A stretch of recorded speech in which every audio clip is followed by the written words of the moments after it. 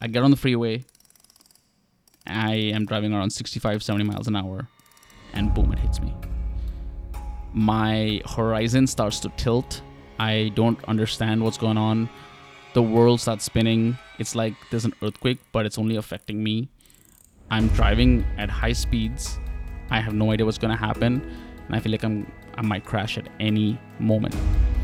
I feel like I'm going to lose control of the vehicle completely. And before I know it, my life is flashing before my eyes. I'm not even joking.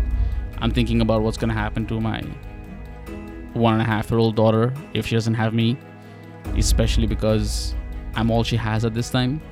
I think about what's going to happen to my parents who are being supported by me.